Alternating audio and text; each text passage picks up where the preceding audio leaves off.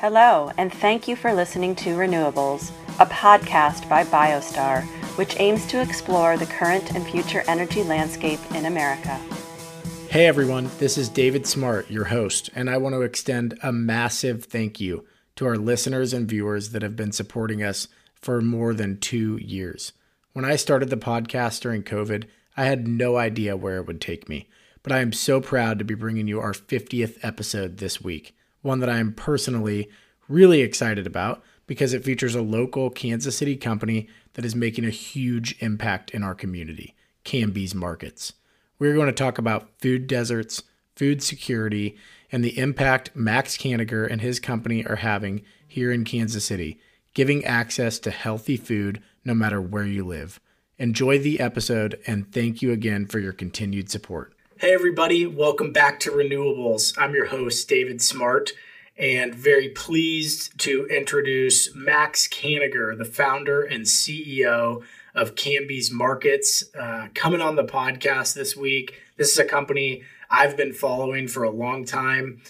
Max is somebody that I've known for a long time and just a great Kansas City organization that we're super excited to have featured on the podcast here. The podcast season 2 is coming to a close, so we'll have a little bit of a break here going into 2023, but a big shout out and thank you to all of our listeners who have been tuning in week after week. We're seeing that subscriber base grow, seeing those average weekly listens grow, and we really, really appreciate that. But without further ado, please allow me to introduce Max Kaniger, founder and CEO of Canby's Markets. Oh man, Dave, it's so great to be on this with you. We've known each other for a little while, and it's fun to finally get to kind of share our work together. Just 30 or 31 years, right? So not that long. Not that long. So, set the stage a little bit for our listeners and viewers. Tell us a little bit about your background and how you came to found Canby's Markets, and then give us that kind of elevator pitch on what it is that you do. Yeah, absolutely. I'm happy to share it with you, and really, from the bottom of my heart, thank you for getting me on here and sharing this platform with me, because you do a lot of really great work, and I'm excited to share Canby's with all of your listeners, because it's really that's where it started, is connections just like this. I had the really great fortune of growing up in Kansas City, surrounded by people like you who are always wanting to do a little more, do a little better for everybody around you, make the city a better place. And for me, a lot of that was through food. So my dad's a chef. My parents had owned restaurants, so I grew up in and around the food space. Really grew to love what it meant to have people over to the house and share a wonderful meal with them.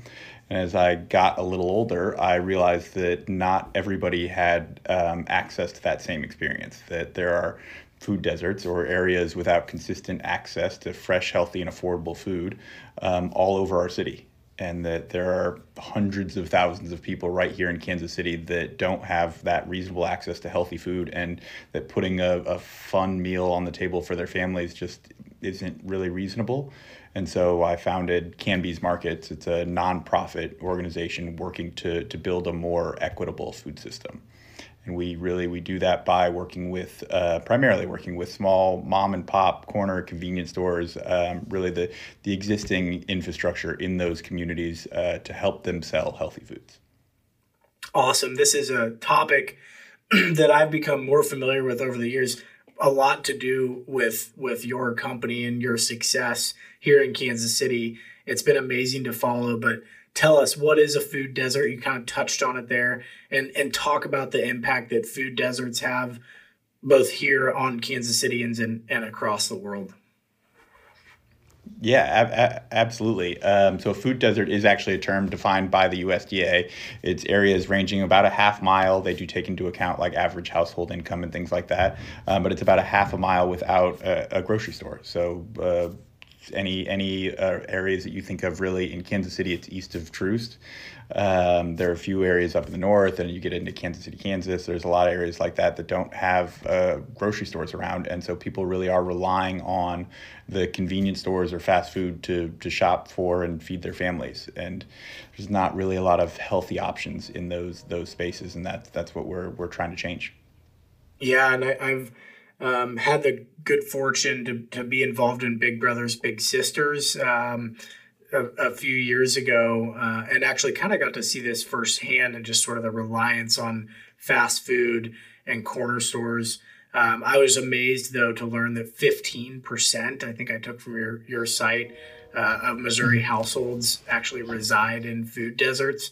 And as I've, as a teenager, I probably ate more fast food than I should have.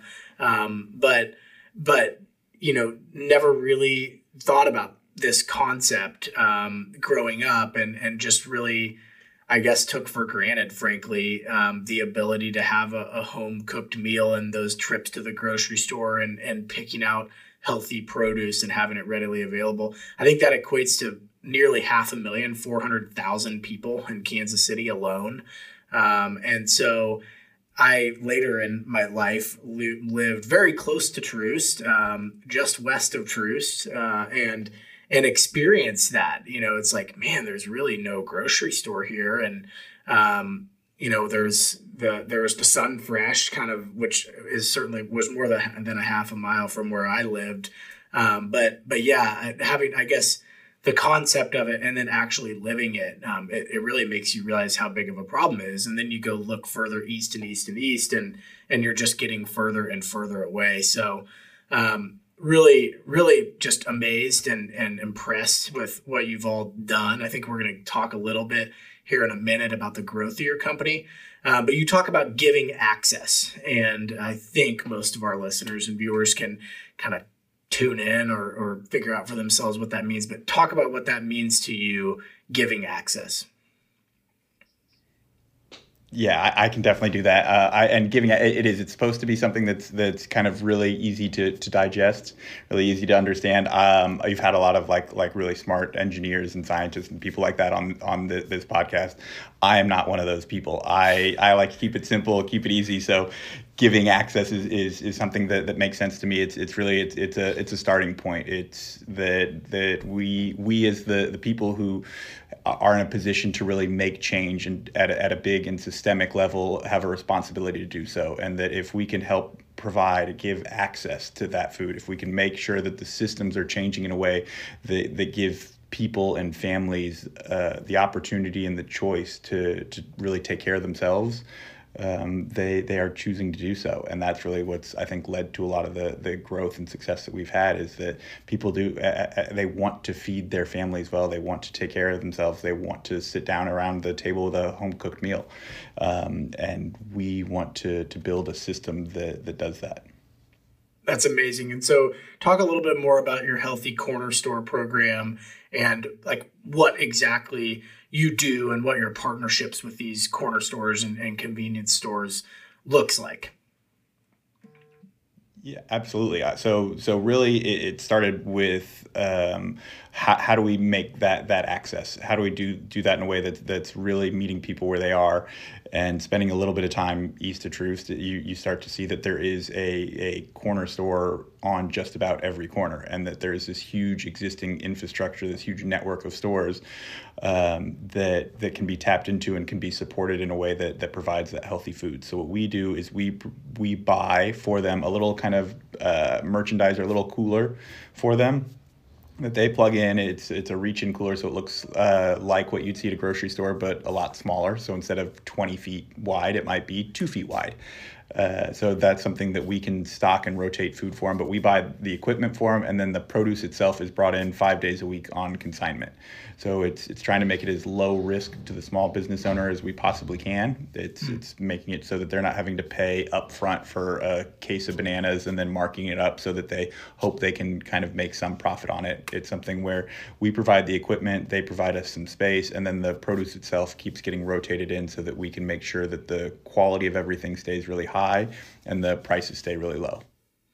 That's one of my questions. How does your pricing compare, I guess, to a grocery store? That's one of the key questions, and that's something that we're constantly working on. Prices change all the time, especially right now. Prices are on the up and up. We are trying to set our prices more on what the people in the community can afford and are able to pay, rather than what we need to cover costs. That's why we're a nonprofit. We can raise money elsewhere, and I would say typically comparing our prices to any traditional grocery store, supermarket, you'd see about a 25% lower price with us. That's amazing. And you alluded to it, but it's so important right now. I mean, you can feel it when you're in the grocery store these days. Food prices don't seem to be going back down. I've talked about this on this podcast. My wife and I are not a everyday grocery shopping family. Some folks go to the store every day, every other day, kind of get what they need. We kind of stock up and have our standard order, if you will. And I think that standard order of about $100, it feels like it's doubled, certainly gone up more than 50%. And I'm just amazed every time I go to the store. It just seems like things are more and more expensive, and having kids at home now, buying a lot of milk and a lot of eggs, and things that used to cost $4 or $5 seem to cost $8 or $9 or $10. So what you're doing, I think, has probably never been more important than it is right now in this sort of inflationary environment. And another term that I've started to see a little bit more at a national level, kind of the USDA, and we spend a lot of time looking at USDA programs and following the USDA, is food justice. Talk about what that means to you and why it's important.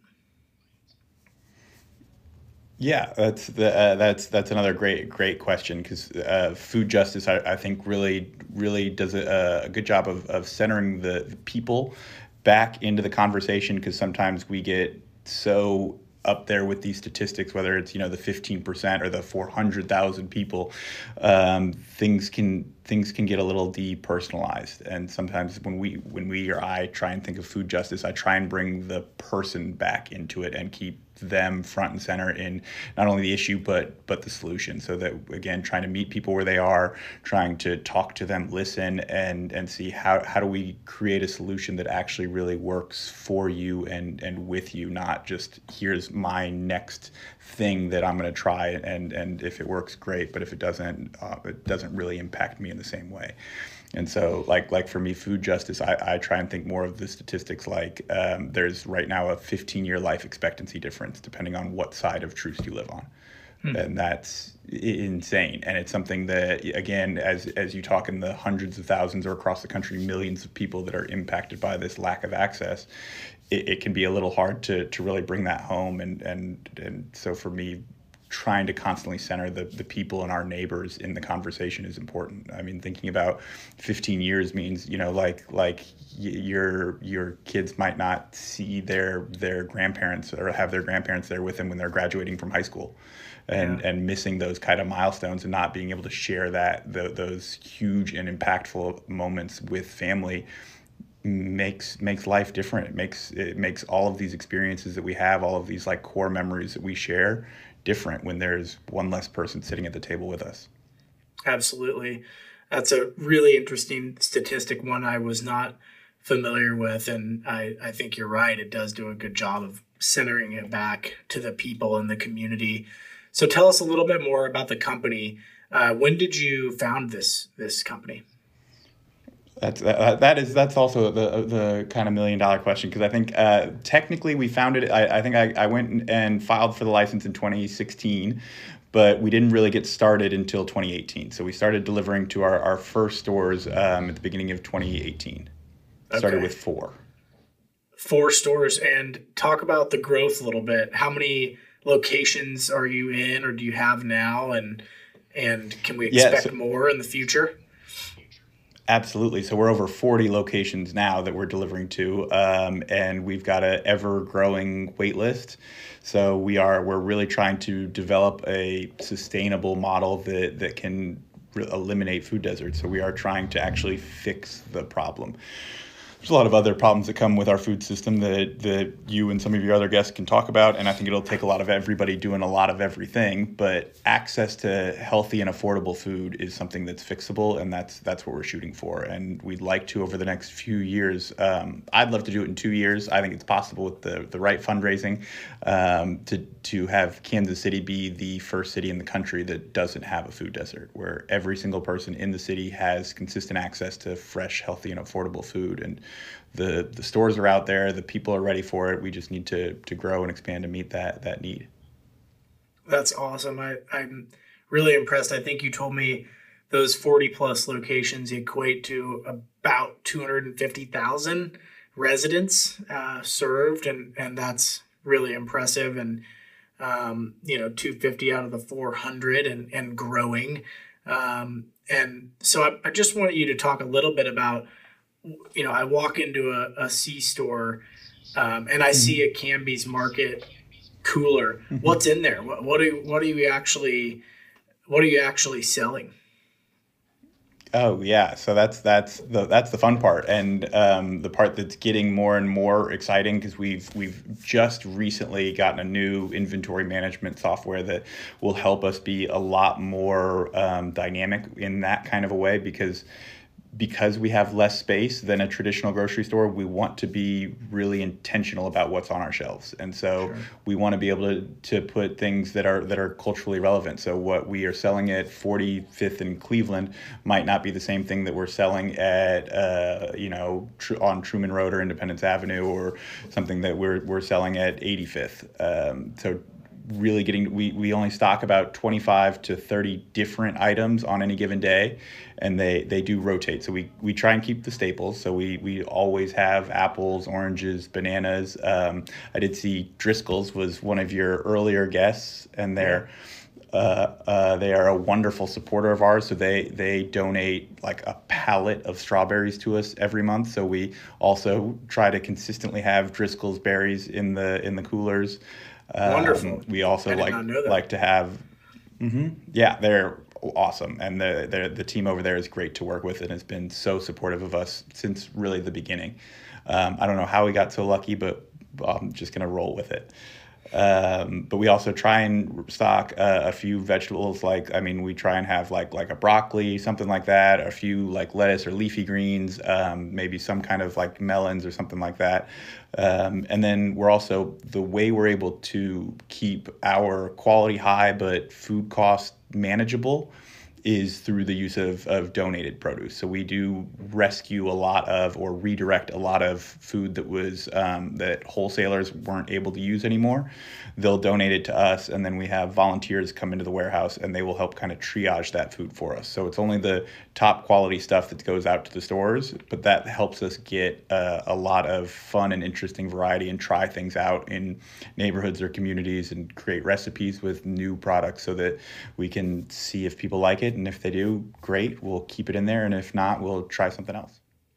Very interesting. So talk a little bit more about the procurement of this food. It sounds like there's some donations, there's some stuff that like wholesalers don't, or grocers maybe don't want to put on the shelves. Talk a little bit more about the mix of how you actually procure the food that goes into your locations. Yeah, that's an important part of how we do it. We are looking kind of, since we're building it now, we're trying to look at the whole system approach. So we live really well in the kind of gray area and the margins of the food system. So we work with wholesalers, things like that.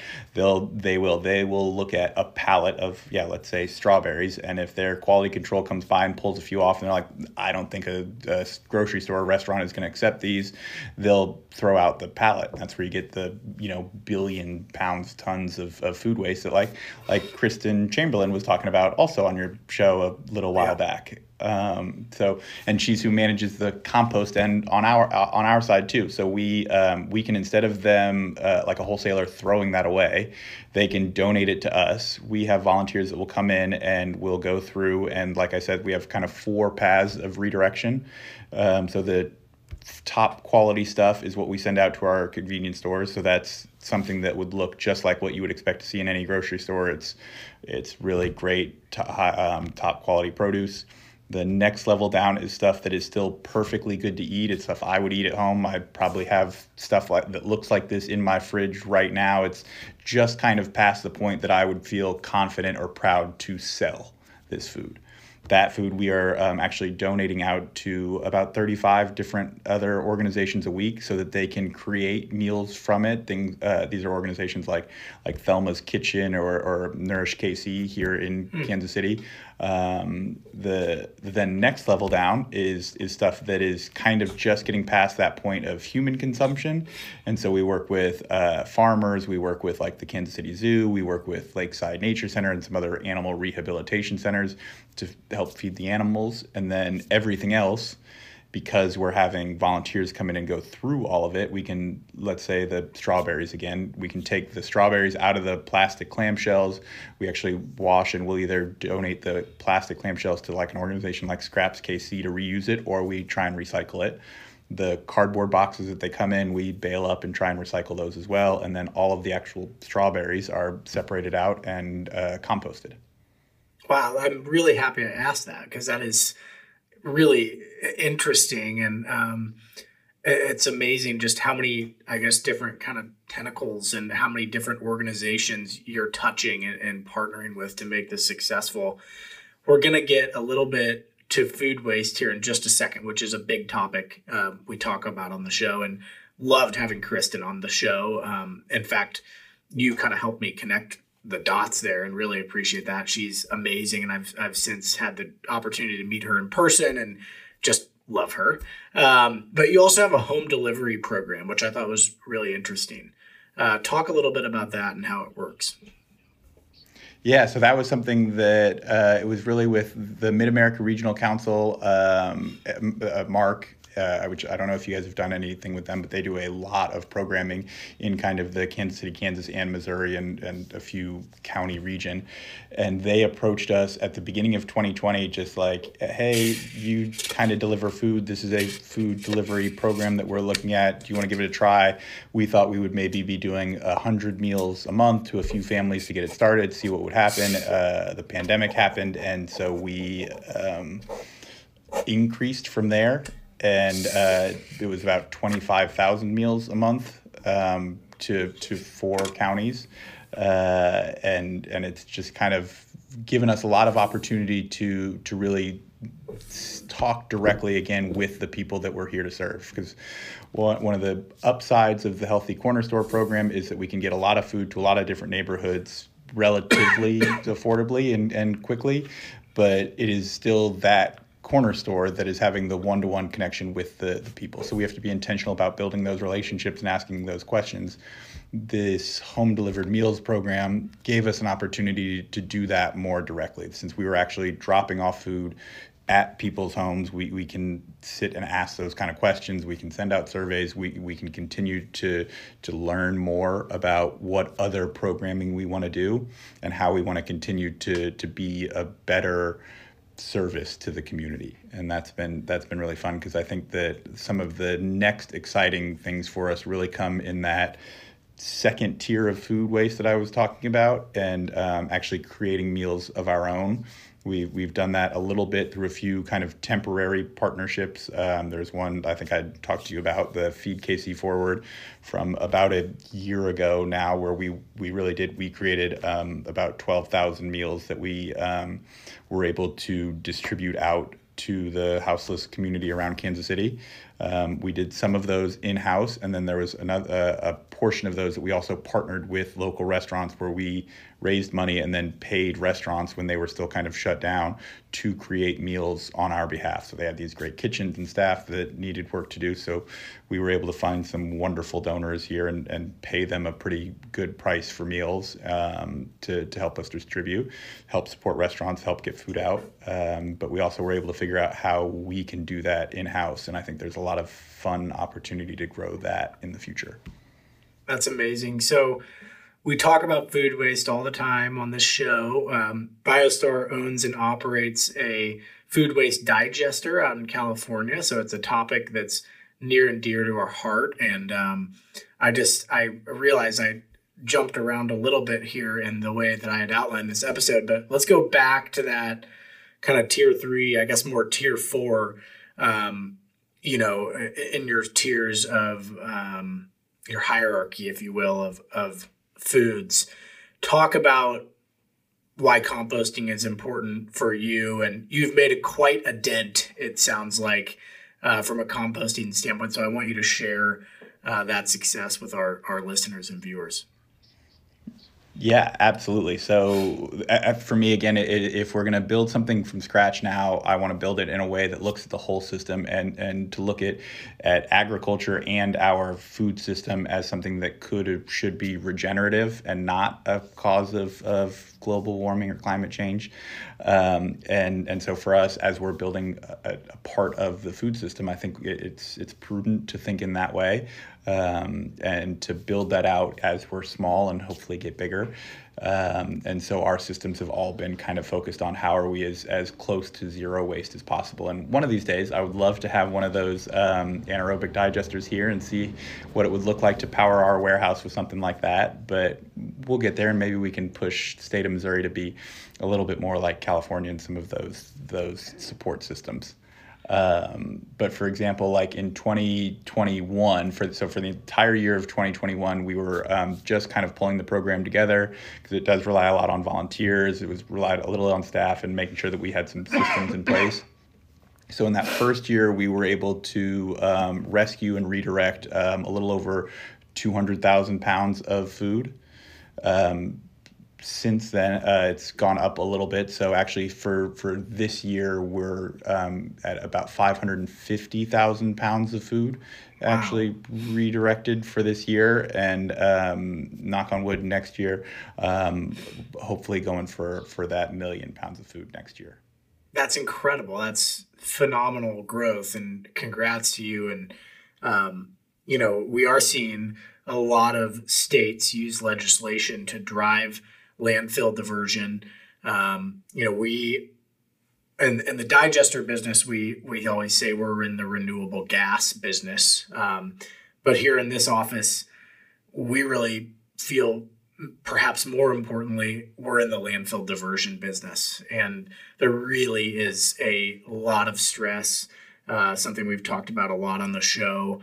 A lot of stress on our landfills, very difficult to get new landfills permitted. I think back in 2020, kind of trade war, China said, we're not taking any more of your cardboard waste, and we were literally filling up, you know, ships and sending trash to China. They cut that off. And because of that, I believe our landfill diversion capacity, or our landfill capacity, kind of depends who you ask, but somewhere between 12 and 18 years of remaining capacity in the U.S. in our current landfills. And as difficult as it is to get new landfills permitted, that's becoming more and more of a problem every day. So we need more organizations like yours who are thinking about the full spectrum, are thinking about start to finish, and where does that food that never makes it to a plate ultimately go. And unlike a lot of other waste like plastic, which of course you can recycle, but we can create renewable energy from it. So there really is an incredible opportunity for our country to diversify, to take more of an all-the-above approach to energy generation and really close that cycle. So that's amazing. In my notes, which a lot of which came from your website, I had a number much, much lower than 500,000. So congratulations. It sounds like you've been on a tear this year. That's amazing. Yeah, I need to update the website, but we spent more time just moving the food around. But right. So yeah, it's a little out of date, but I can imagine. But yeah, I agree. I see the energy creation side of this as a huge opportunity, again, to have our agriculture and our food systems be a regenerative part of all of our systems, and to be creating energy from this, I think seems like a really cool opportunity. It seems something that is very sustainable into the future, in the same way that I also see that providing access to healthy foods is something that is an opportunity. So when I see, this is an issue that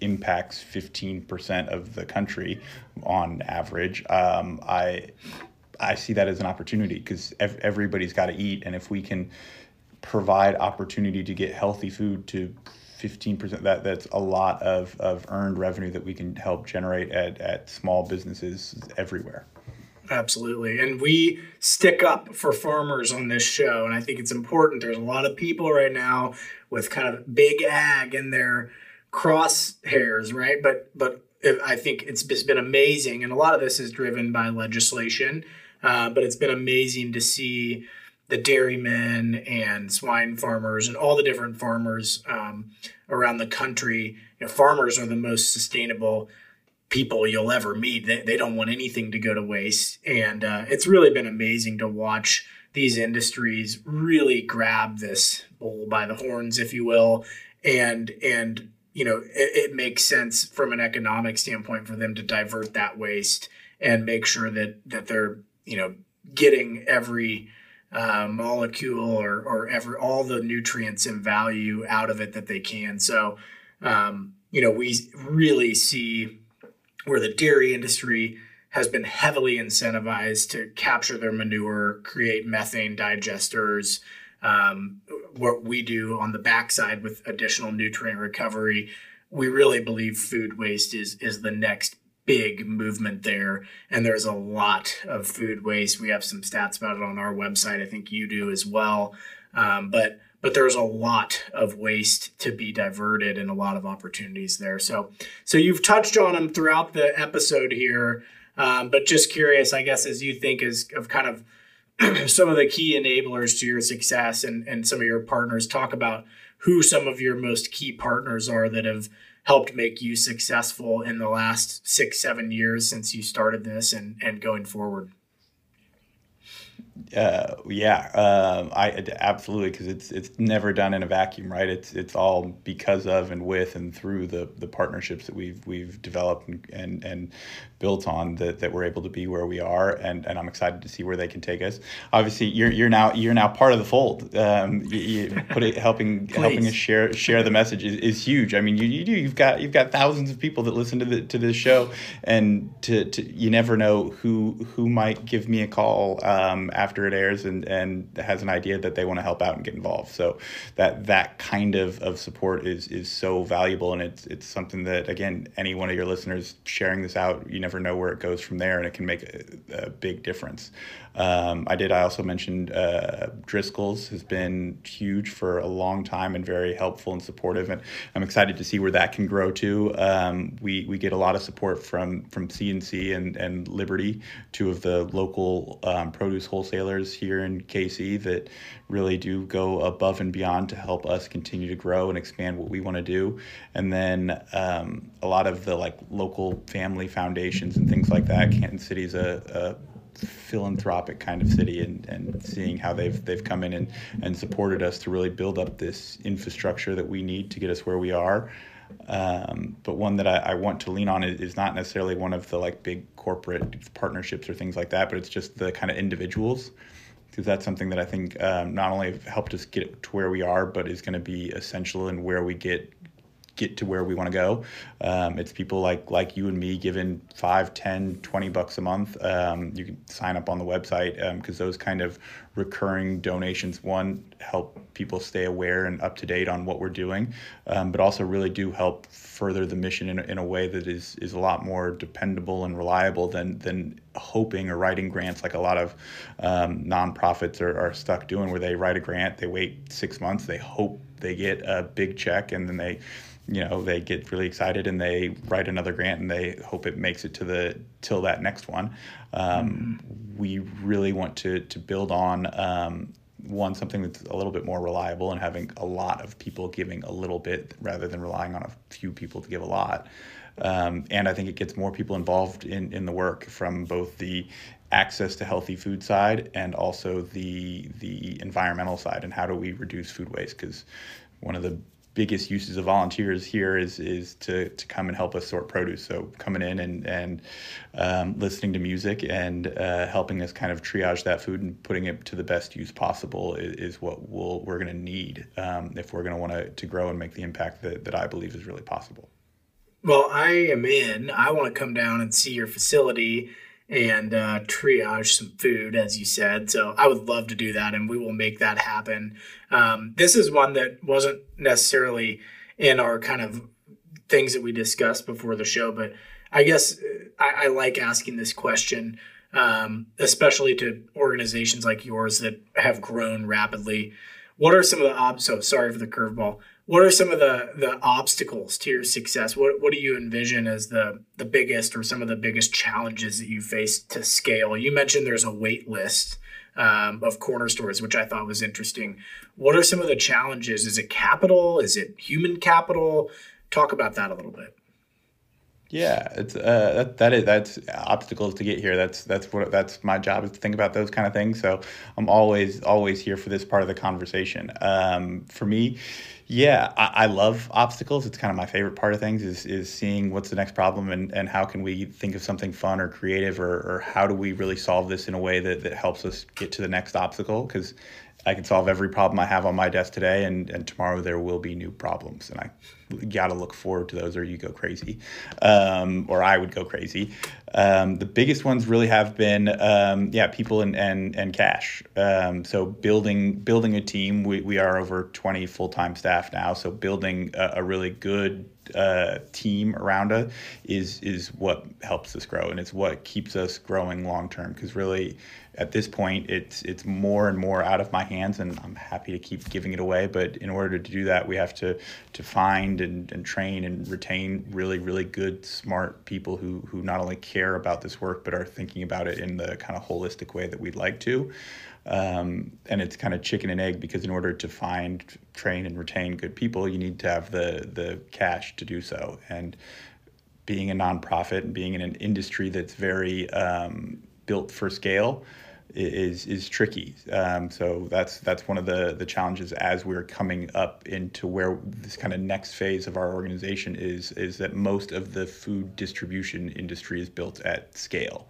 So when I give tours, let's say, to potential donors, most of the reaction I get is like, wow, this is huge, because for a nonprofit, we are on the bigger side now. And so people are surprised that we've grown so quickly over such a short amount of time. When I give that same tour to people that are in the food distribution business, their reaction is typically like, wow, how are you able to exist being so small? Yep. And so it's kind of like bridging that kind of gap of like, how do we go from where we are now to a more sustainable scale where we aren't as reliant on the philanthropy of the like local foundations and things like that. But how do we do it in a way that is looking at that full system? How do we do it in a way that is making sure that our prices are staying affordable for the people in the community, that we're still staying true to our values within this space? I love it. Well, keep up the good work. Just real quick, you always have fun community events. You do a lot staying involved and giving back to the community. Tell our listeners and viewers a little bit about some of the upcoming events, I guess, that you're excited about. Yeah. Oh, yeah. Absolutely. So I'm bad at the like fancy gala things. I don't have the tuxedo doesn't work as well on me as I'd like it to. I wish I could pull it off, but it just doesn't work. So we do a lot more just kind of like fun, more intimate events. We had a series this year of what we call Ugly Dinners, where we partnered with restaurants. They would design a menu with the kind of donated or redirected food that we're getting in. They would make this a beautiful meal with some ugly food. People would come out. It would be between 20 and I think our biggest one was 60 people. The restaurant, again, designed the whole menu. We would have fun. We would maybe have a few drinks, eat some good food, talk about what and why food is important to on an individual level, or maybe I'd have a moment to talk about like why the environmental impact of what we do is important. And so I really get to then meet and connect with the people who are wanting to get involved or are interested in supporting us, rather than if we had a big 500 or 5,000 person event kind of a thing. Sure.